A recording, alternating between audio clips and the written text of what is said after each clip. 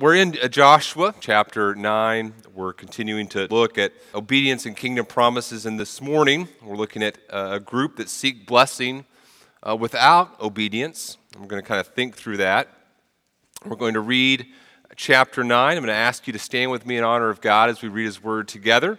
And if you need to sit down, feel free to do so. We're going to read the whole chapter here and read about this group, the Gibeonites, and their attempt to deceive and become a part or to remove themselves from God's judgment without full submission to Him. Verse 1 of Joshua 9.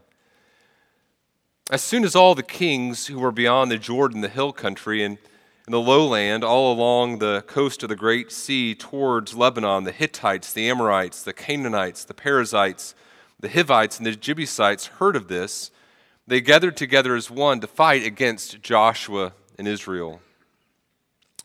But when the inhabitants of Gibeon heard what Joshua had done to Jericho and to Ai, they on their own part acted with cunning and went and made ready provisions and took worn-out sacks for their donkeys and wineskins, worn out and torn and mended, with worn-out patched sandals on their feet and worn-out clothes. And all their provisions were dry and crumbly. And they went to Joshua in the camp at Gilgal and said to him and to the men of Israel, "We have come from a distant country, so now make a covenant with us." But the men of Israel said to the Hivites, "Perhaps you live among us, then how can we make a covenant with you?" And they said to Joshua, "We are your servants." And Joshua said to them, "Who are you and where do you come from?" They said to him, "From a very distant country your servants have come because of the name of the Lord your God, for we have heard a report of him, and all that he did in Egypt, and all that he did to the two kings of the Amorites who were beyond the Jordan, to Sihon the king of Heshbon, and to Og king of Bashan, who lived in Ashtaroth. So our elders and all the inhabitants of our country said to us, 'Take provisions in your hand for the journey, and go to meet them and say to them, "We are your servants. Come now, make a covenant with us. Here's our bread. It was still warm when we took it from our houses as our food for the journey on the day we set out to come to you. But now, behold, it is dry and crumbly. These wineskins were new when we filled them, and behold, they've burst. And these garments and sandals of ours are worn out from the very long journey." So the men took some of the provisions, but did not ask counsel from the Lord. And Joshua made peace with them, and made a covenant with them to let them live, and the leaders of the congregation swore to them. At the end of 3 days after they had made a covenant with them, they heard that they were their neighbors and that they lived among them. And the people of Israel set out and reached their cities on the third day. Now their cities were Gibeon, Shiphrah, Beeroth, and Kiriath-Jearim. But the people of Israel did not attack them because the leaders of the congregation had sworn to them by the Lord, the God of Israel. Then all the congregation murmured against the leaders. But all the leaders said to all the congregation, "We have sworn to them by the Lord, the God of Israel, and now we may not touch them. This we will do to them. Let them live, lest wrath be upon us, because of the oath that we swore to them." And the leaders said to them, "Let them live." So they became cutters of wood and drawers of water for all the congregation, just as the leaders had said to them. Joshua summoned them, and he said to them, "Why did you deceive us, saying, 'We are very far from you,' when you dwell among us? Now therefore you are cursed, and some of you shall never be anything but servants, cutters of wood and drawers of water for the house of my God." They answered Joshua, "Because it was told to your servants for a certainty that the Lord your God had commanded his servant Moses to give you all the land and to destroy all the inhabitants of the land from before you. So we feared greatly for our lives because of you and did this thing. And now, behold, we're in your hand. Whatever seems good and right in your sight to do to us, do it." And so he did this to them, and delivered them out of the hand of the people of Israel, and they did not kill them. But Joshua made them that day cutters of wood and drawers of water for the congregation and for the altar of the Lord to this day, and in the place that he should choose. You may be seated. And Father, we would ask your grace as we look at this event from the life of your people, that we would draw your message from it, that we would be those who are part of your covenant people and are completely in submission to you. We pray this in the name of your Son, Jesus. Amen. In his book, The Unsaved Christian, author Dean Inserra argues that there are those who are people who would call themselves Christians and are yet unsaved, hence the title of the book, The Unsaved Christian. In other words, there are those who would say, yeah, I'm a Christian, but really they're what Dean would just call cultural Christians. They're part of a culture that considers itself Christian. They haven't really believed the gospel message. They're just kind of people who would call themselves Christians without being saved. And he gives several examples of cultural Christians. So, for example, he would talk about country club Christians. These cultural Christians are those who kind of view the gospel message as a message of group participation. I'm part of this church. It's where I serve. It's my social sphere. These are where my friends are. And so, of course, I'm a Christian because this is where I serve. I'm part of the church. I'm a Christian, and yet maybe they haven't believed the gospel message. Or another example he gives is the God and country Christian. This gospel message says, okay, I'm an American and I have biblical values, and I believe that America was founded upon biblical values. And so as I proclaim biblical values in my culture, that's what Christianity is. That's the essence of Christianity. That's who I am. It's the culture that I'm a part of. Or another example is the liberal social justice gospel Christian. This person would say, okay, I have these ethics, this desire for justice that comes from Christianity, from the Bible, and so my gospel message is a message that proclaims justice, and I proclaim justice, and so of course I'm a Christian. Or there's the Christmas and Easter Christian.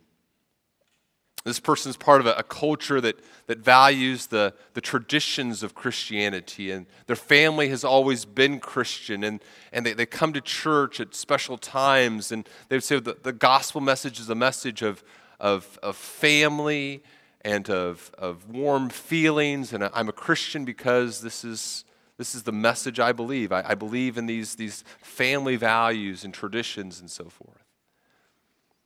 Now, none of these things are bad. It's not bad to be patriotic. It's not bad to desire justice. It's not bad to come to church as a family. All those things are good. But all these examples of cultural Christianity represent people who say, I'm part of a culture, and my culture has shaped my understanding of the gospel message as opposed to what the Bible says about the gospel and what the Bible says about how a person comes into relationship with God, how a person becomes a Christian. See, the gospel message in Scripture tells us that we're sinners, that we are not righteous. We don't have the righteousness that God says we must have in order to be in relationship with Him. Scripture's gospel message tells us that because of our sin, we are in line of God's wrath. We are in danger of His eternal judgment. And the Bible's gospel message tells us that Jesus Christ came not just to give us a sentimental feeling. Jesus Christ came, lived the perfect life that you and I could not live, perfect righteousness, died on the cross on our behalf, in our place, bearing God's wrath for us, rose from the dead, and now you and I can have life in Him. By placing our trust in Him and in Him alone, by submitting to Him as our Lord and as our Savior. You see what a different message that is than the message of cultural Christianity here in North America? And the reality is, many of us have accepted a cultural understanding of Christianity instead of Scripture's understanding of what it means to be in Christ.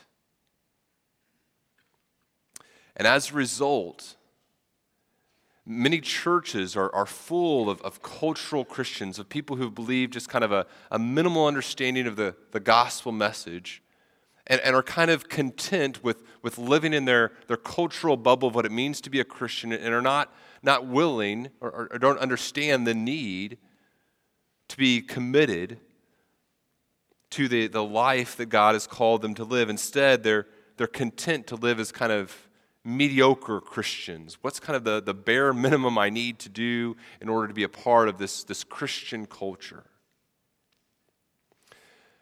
Now, brothers and sisters, I'm convinced that by God's grace, you desire more than mediocre cultural Christianity. I'm convinced that by God's grace this morning, you would say, no, I desire to be fully in Christ. I don't want to be at the periphery of God's people and kind of a cultural Christian. I desire to be in Christ and obedient to Him and fully committed to living the life that God has called me to live. And I believe that if you can be at Bethany Community Church Sunday after Sunday after Sunday after Sunday, and not be uncomfortable with cultural Christianity, then either I've failed you or you've been asleep, which may be my fault also. Not sure, but, In other words, you should not be content. There's no way in which if you are able to come here and listen to God's word proclaimed week after week and be comfortable with cultural Christianity, I have failed you in a tragic way, and I'm convinced that that's not your desire this morning by God's grace. If you are in Christ, you don't want cultural Christianity. You want full submission to Jesus Christ as Lord and Savior. Now, in this text this morning, we find what I find at least a very difficult story. We encounter a group of people who are content with doing just enough to avoid God's immediate judgment. We encounter a group of people called the Gibeonites. And the Gibeonites are content to live at the periphery of God's people, at the edge of God's people, and they find themselves at war with God, and they try to do just enough to not be immediately destroyed by Him. And they're not intent on truly seeking peace with Him, just avoiding the worst consequences of their sin. And here's kind of the big idea that I want you to think about with me this morning. The big idea is this. What we're going to see is that peace with God, true biblical peace with God, cannot take place without true submission to God. The war with God that you and I are in by birth, by being sinners, the war that we're in with God doesn't end by some sort of negotiated ceasefire. The only way that war with God ends is through complete, unconditional surrender. And we're going to look at the Gibeonites, and there's kind of two things that we're going to see in the story of the Gibeonites that I think point us to the reality that they aren't truly submissive to God, and the war with God and the Gibeonites isn't completely over yet. And these two truths hopefully will help us as we think about our submission to God. Here's the first truth that I want us to consider as we look at verses 1 through 15. If you manipulate God's people, you may achieve your goals, but it's going to be at the cost of pursuing God's goals. So you ask yourself the question, am I truly in submission to God? And a person who is trying to manipulate God and His people is a person who's not truly in submission to God. And in reality, we're going to find if I'm a person who's trying to manipulate God and His people, I may achieve the goals that I have for myself, but it's going to be at the cost of pursuing God's goals. Let's look at the text with me, if you would, and see how this works out. Now, we begin in verses 1 and 2 of chapter 9. And we read that there are some groups that come together, some kings. And he mentions these 6 groups, and these groups are mentioned in various ways throughout the Old Testament during this time period. We see them mentioned in different kind of connections and orders. We saw 7 groups, some of the same groups mentioned in chapter 3. And here in chapter 9, these 6 kind of six ethnicities, cultural groups are said to be gathering together. Now, in chapter 5, remember the same thing happened. There were some kings, some people who heard about what God had done. And in chapter 5, remember what it said? It said that when they heard these things, their hearts melted. Now, as we come to chapter 9, he mentions these kings, people beyond the Jordan, the Hittites, the Amorites, the Canaanites, the Perizzites, the Hivites, the Jebusites. They hear what's just happened, and their hearts don't melt with fear in the same way, do they? It says that, what do? They gather together as one to fight against Joshua and Israel. Now, what's happened between chapter 5 and chapter 9? Well, Achan's sin, right? And the initial defeat by the Israelites at Ai. Achan's sin continues to bear wicked fruit. You just wonder, what would have happened if Achan hadn't sinned? The people come in, they defeat Jericho, they come in, they defeat Ai. How might the kings have responded differently? But now these kings are emboldened. They recognize perhaps there's a weak link here. Perhaps there's a way to defeat these Israelites. And if we gather together, maybe we can conquer them. Maybe we can thwart off this encroachment upon our kingdoms.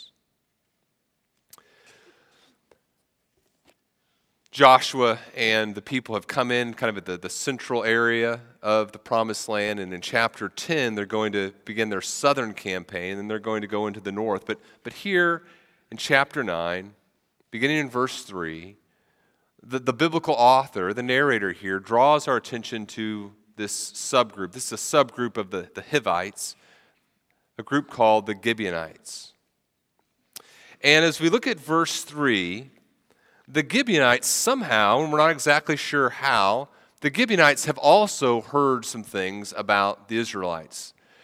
As we go through the chapter, we recognize that the Gibeonites know that God has commanded the Israelites to completely conquer all the people who live in these cities and in this territory. They know that they've been called to drive out the inhabitants from this land, and they also somehow know that the Israelites are not to make a covenant with the people who live in this land.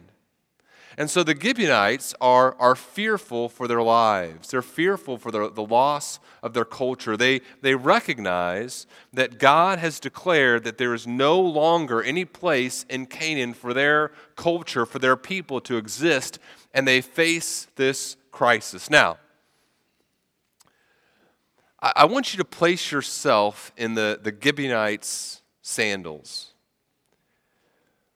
What would you do?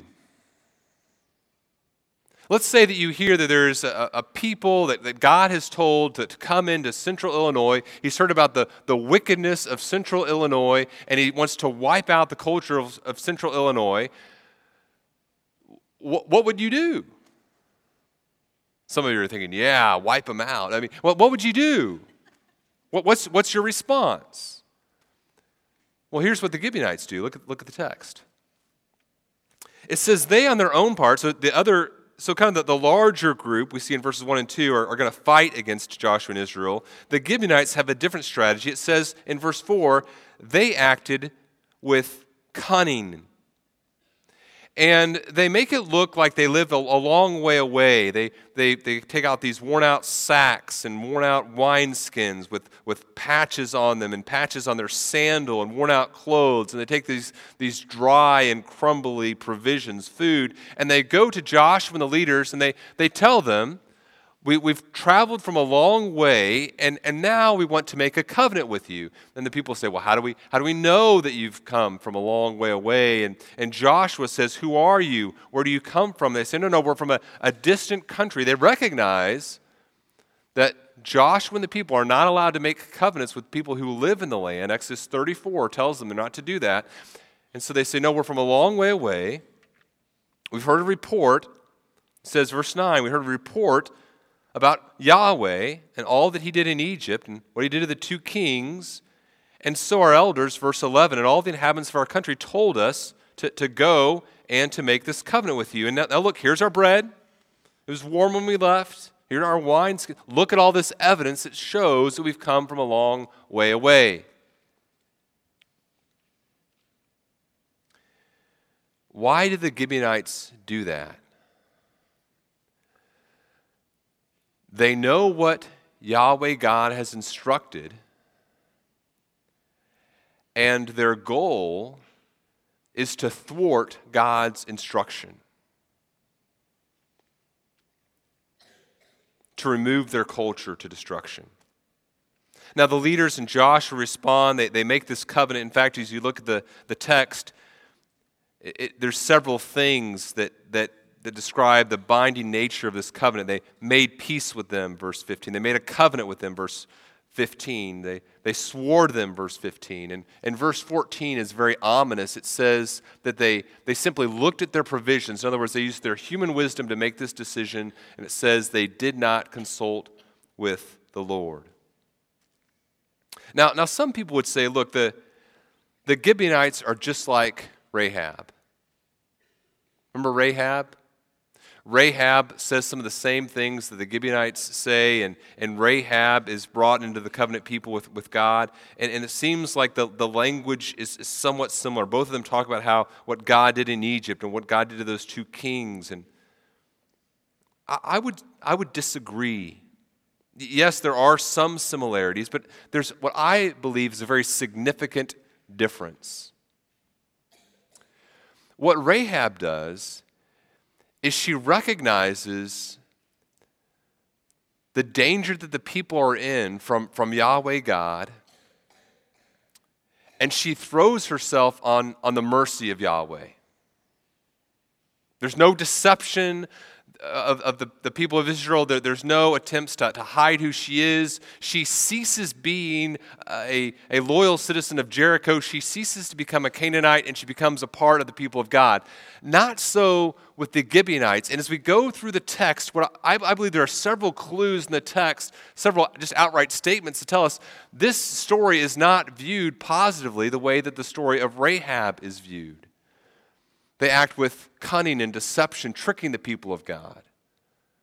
The people don't consult with God before they make this decision. Joshua says that the Gibeonites are cursed. In other words, the Gibeonites are saying, okay, how can we, instead of, Rahab says, okay, this is God's plan, let me throw myself at Yahweh's mercy. The Gibeonites say, well, how can we thwart that plan? How can we avoid the destruction that Yahweh says is coming? Now, you say, well, Daniel, you told me to put myself in the Gibeonites' worn out, patched up sandals. So here I am. What else could I possibly do? I think there are several things that the Gibeonites could have possibly done here that would have been the right thing to do. If you hear that God says your city and the people who are in your city are going to be destroyed because of their wickedness, and this culture is going to be wiped off the face of the earth, what should you do? You leave that city. You say, God wants to drive out my people from the city. I'm going to leave this city. God says the Gibeonites, the Hivites are going to be wiped off. I'm no longer going to be a Gibeonite. I think that the best thing that the Gibeonites could have done is to do what Rahab did and throw themselves in complete honesty and truthfulness before Yahweh God in repentance. Now, we're going to get into this more in the future between this section of Scripture, God's sovereignly declaring what's going to happen. That sovereignly declaring what's going to happen is based upon how He knows people are going to behave, and it kind of turns our brains into pretzels as we kind of think about God's sovereignty and human responsibility. But what we know in Scripture, what's very clear, and as we come to this story, what we have to keep in mind is God says that He will be merciful to all who come to Him in repentance.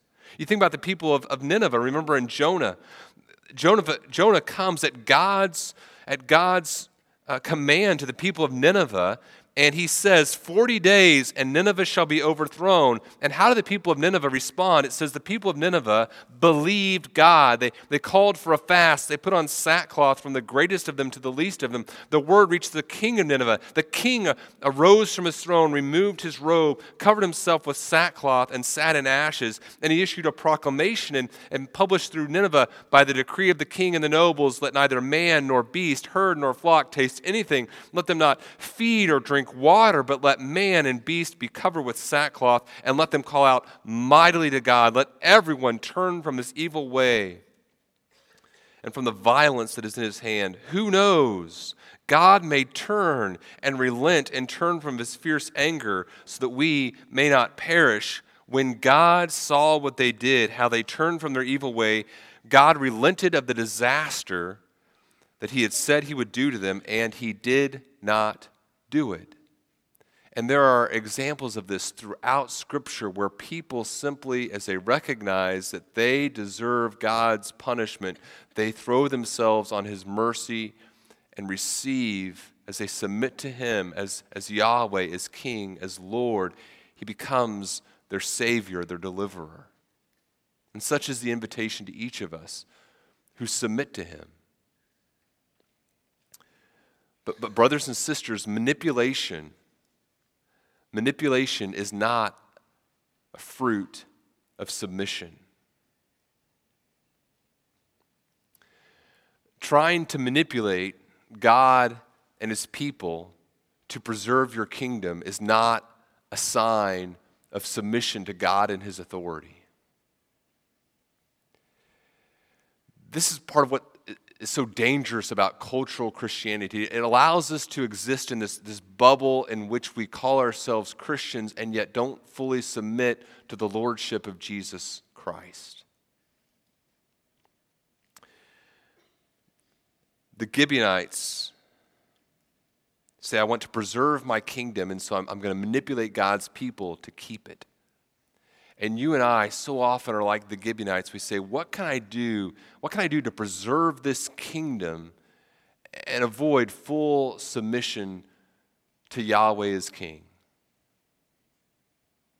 You say, well, what exactly do you mean by manipulation? What is manipulation? Here's kind of a definition as I try to think about what a biblical understanding of manipulation is.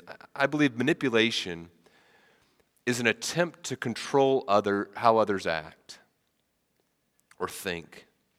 It's my attempt to control how others act or think that's motivated by my desire to love myself instead of love others. So I want others to act in a certain way that exalts me.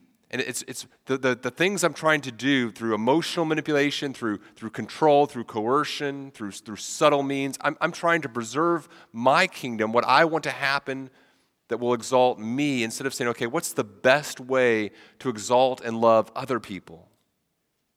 And we do this in a variety of ways, right?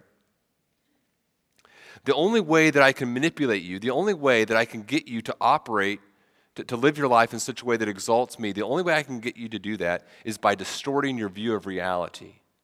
You see, reality says God is king. Reality says God is king, and all of us should be living our lives to magnify God. Manipulation distorts your view of reality and says, hey, stop thinking about what will exalt God and what the best thing to do to worship God is, and instead, let's think about the best thing to do for Daniel. Manipulation is trying to distort other people's view of reality. You can probably tell by my voice, I've had a little bit of a head cold this week. And I've been taking NyQuil at nights, which is fun, right? It's just it's Baptist liquor, right? And so, I forget that I'm being recorded sometimes. But I take this NyQuil before bed, and before I fall asleep, I like to read a little bit, and I'll lay in bed after having NyQuil, and I'll think, this isn't working. I'm still wide awake. But then suddenly, I enter this weird state. I'm sure maybe you've experienced this, right? Where I'm reading on my Kindle. Whitney has asked me not to read big, heavy theological books because I tend to drop them on her when I'm sleeping, because I fall asleep. But I'm reading on my Kindle, and all of a sudden, I'm reading this story, And there's the words on the page, and then there's my imagination, and suddenly the two start kind of converging together. And when I wake up the next morning and look at what I've read, I'll realize there are several pages that I do not remember reading. This definitely was not the story I was reading last night or the material I was reading last night. It's this altered view of reality that I enter into, right? The NyQuil reality. Manipulated realities, I want you to view life differently than how God views reality. I want you to think about me as, and there are many ways in which we do this. We want to prevent our kingdoms from being attacked. We want to not engage in true repentance. We just want to do enough to manipulate others where we can say we're part of God's kingdom, but really we're preserving our own. So, for example, many ways that you and I do this. Let's say that I've yelled at my wife. I've raised my voice at my wife. We're doing bills, and I raise my voice, and she comes to me later and she says, Daniel, it really hurt me that you lost your temper like that. And instead of acknowledging, yeah, I was so wrong, will you please forgive me, I manipulate. Honey, I'm very surprised that you would come to me and talk about this. I mean, as I look at the bills, you're the one who's spending the money. And I'm just very surprised. You kind of, the way that you spent the money drove me to do that. So I'm really shocked that you're coming to ask me for forgiveness. What is it? That's manipulation. Instead of saying, yeah, I was wrong, will you please forgive me? I'm trying to shift the blame and draw attention to something that's not really relevant to what I did that's wrong. Or let's say that I find out that a friend is going to go hang out with some other friends. And I in my world, I'm the center, I should be the center of every person's existence. And so I say, well, man, I thought you really cared about me. I guess, that's okay. I'm forcing my friend to think about me instead about what the right thing to do is in caring for other people. Or let's say that I've confessed to doing something wrong, and I've told you that, hey, I'm going to try to rectify this thing that I've done wrong, and later you kind of bring it up to me, and I say, wow, I said I was sorry. I'm really surprised that you're bringing this up again after I've already said that I'm sorry, or I can't believe you're bringing up stuff from the past, or I'm doing these things to try to shift a person's view of reality, not recognizing my need to acknowledge my sin. I sulk, I pout, I play the victim. I talk to people about how I can't believe that they're just like all the other people in my life who I thought were my friends. I'm refusing to view reality as God sees reality and my need for repentance. And brothers and sisters, all of us, to one degree or another, are tempted to engage in manipulation of God's people. Instead of encouraging them to view reality as God views reality and our need to let our own kingdoms be destroyed through manipulation, we try to preserve desperately our own self-respect, our own image. We do it with our children, right? Man, we manipulate our children like crazy, those of us who are parents. We manipulate them to obey when they're little children. We try to manipulate them to spend time with us when they're teenagers. They go off to college and we call them because they haven't called us. And we say, how are you doing? Oh yeah, mom and I are doing fine here at home by ourselves. We were just talking about which one of us is going to donate an organ next to pay for your college. It's sinful. It's sinful. God calls us to be open and honest and to be truthful in our communication as we die to ourselves. Here's just some points of application here, some things to think through. Number one, you and I need to be repentant. We need to be repentant. We need to be truthful. So we need to be repentant. We need to truly confess our sins to God. Romans 7:24, Paul says, wretched man that I am, who will deliver me from this body of death?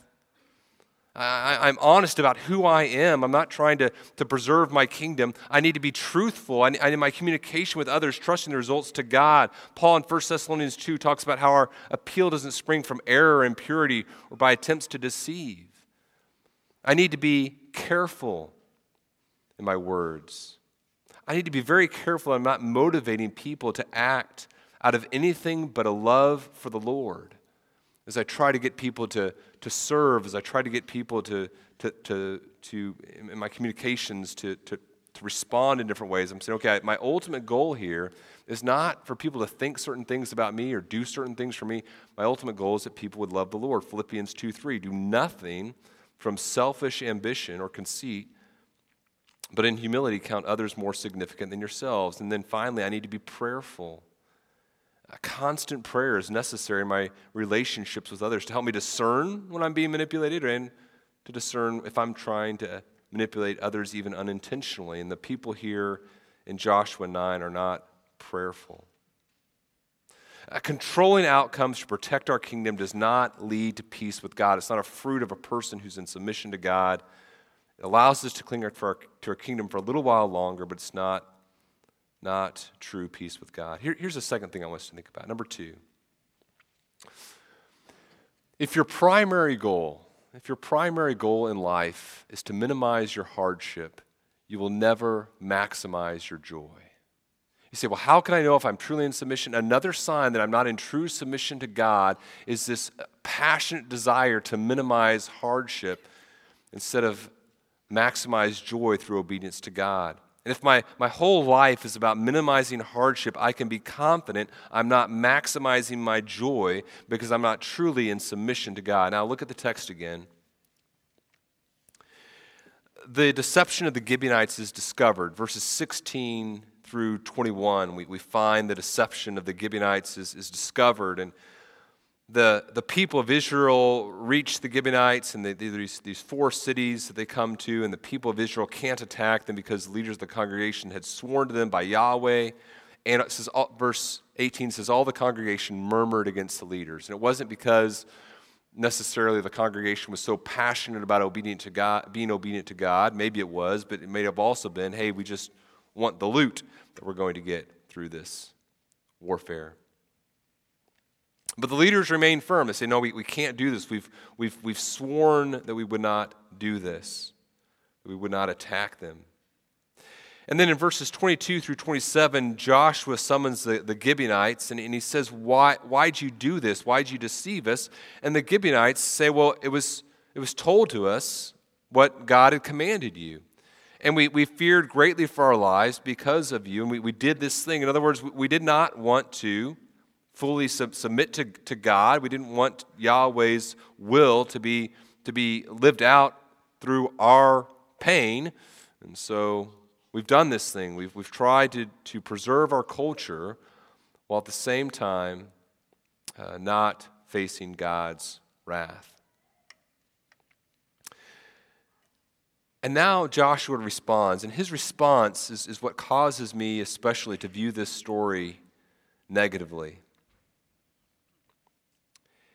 He says, you're cursed, verse 23.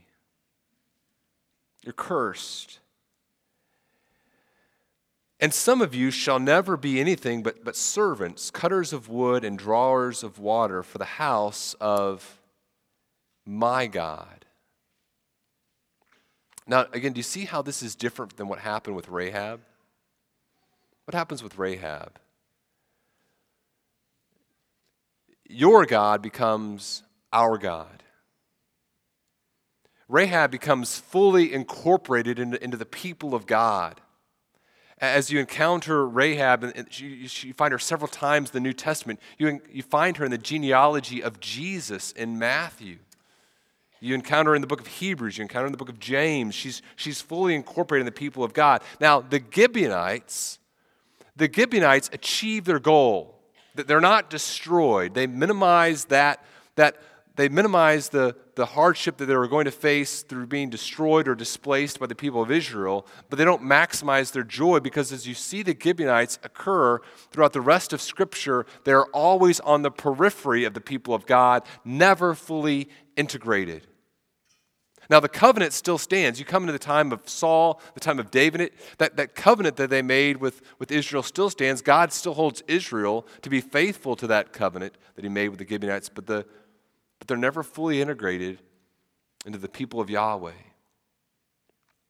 They never encounter the fullness of worship as the people of God.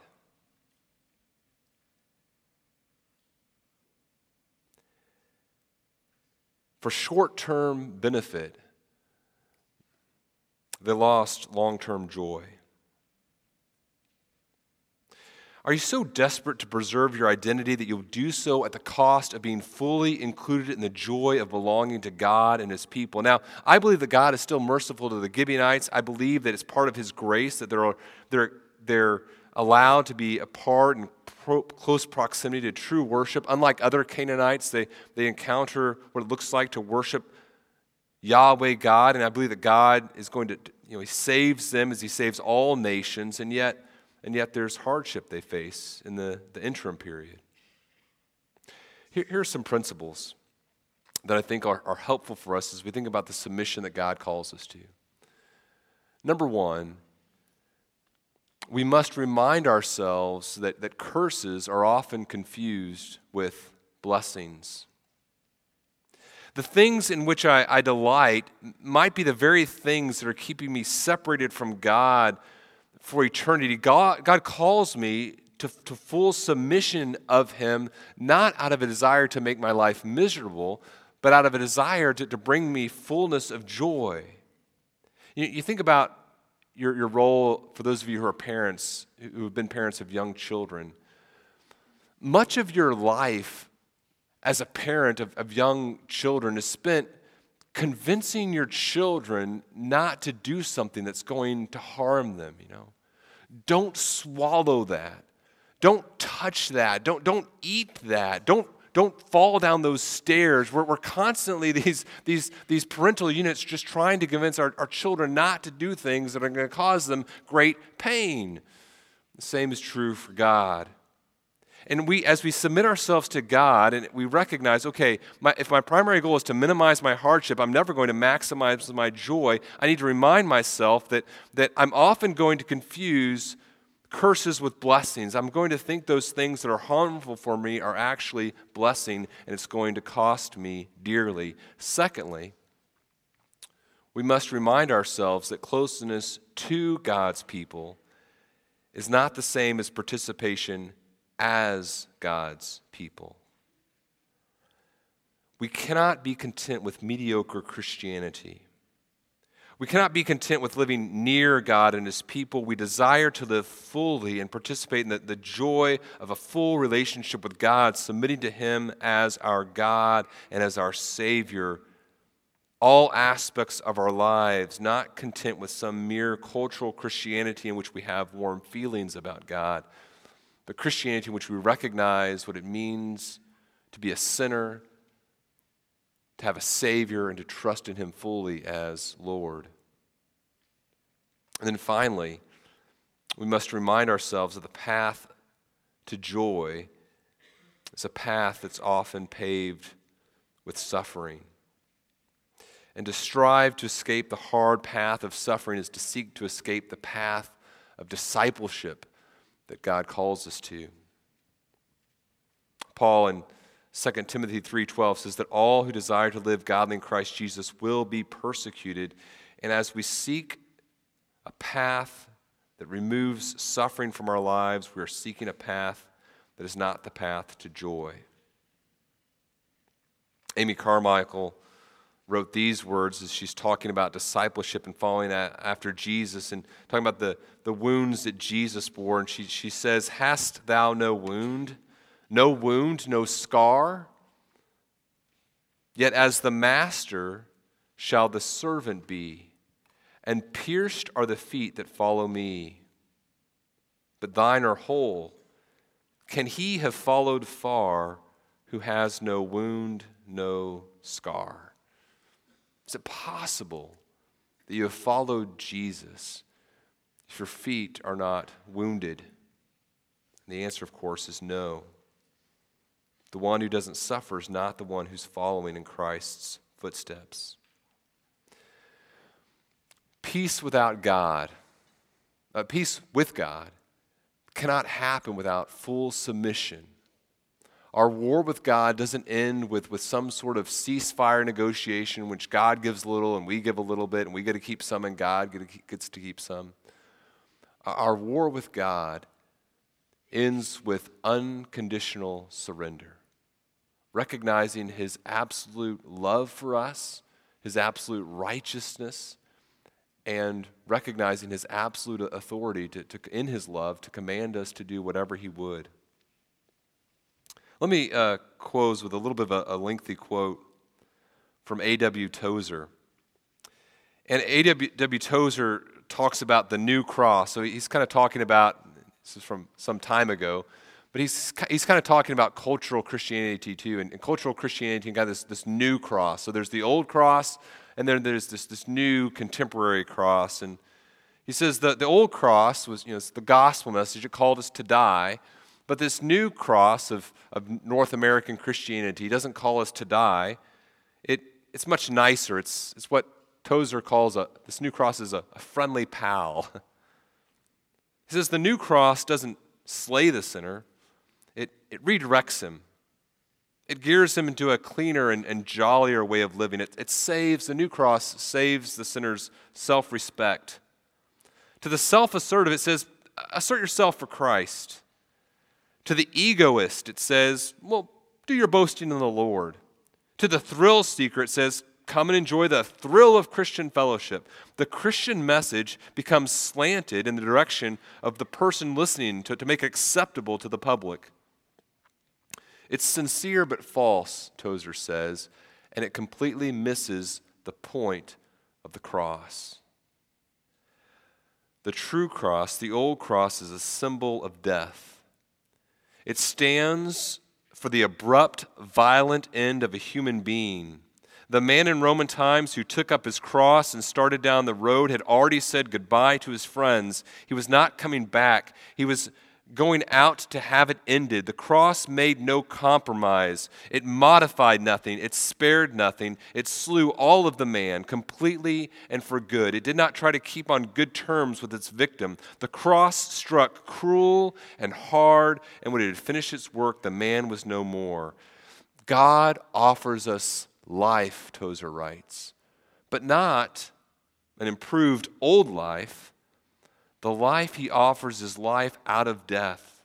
It stands always on the far side of the cross. Whoever would possess life must pass under the rod. He must repudiate himself and concur in God's just sentence against him. What does this mean to the individual, the condemned man who would find life in Christ Jesus? How can this theology be translated into life? Simply, a woman must repent and believe. Let them cover nothing, defend nothing, excuse nothing. Let them not seek to make terms with God, but let them bow their head before the stroke of God's stern displeasure and acknowledge themselves worthy to die. And then having done this, let him gaze with simple trust upon the risen Savior. And from Jesus will come life and rebirth and cleansing and power. The cross that ended the earthly life of Jesus now puts an end to the sinner, and the power that raised Christ from the dead now raises him to a new life along with Christ. Brothers and sisters, let's not seek some negotiated settlement with God that allows us and our kingdom and his kingdom to try to coexist together. Let's come to the cross and in fullness submission to the Lord Jesus Christ, acknowledge ourselves worthy to die and receive new life that is possible only in Christ. Let's pray. Father, we thank you for the message of the cross. And Father, our desire this morning is not to deceive you, it's not to deceive ourselves, it's not to deceive others. We stand before you fully exposed in our sin. Not trying to manipulate you into thinking things about us. We stand before you completely exposed and asking for you and your grace to save us. to cause us to follow the difficult road of discipleship, to not be mediocre Christians content with a cultural Christianity, but to be those who have recognized the infinite value of your Son, Jesus Christ, and committed to a full life of obedience to Him, a life that is reflected in our love for each other, a life that is reflected in our laying down ourselves for each other, a life that is reflected in laying down our lives for those who do not yet know you. We pray that in your grace, you would allow us to live a full life in obedience and faith in you. We pray this in the name of your Son, Jesus. Amen.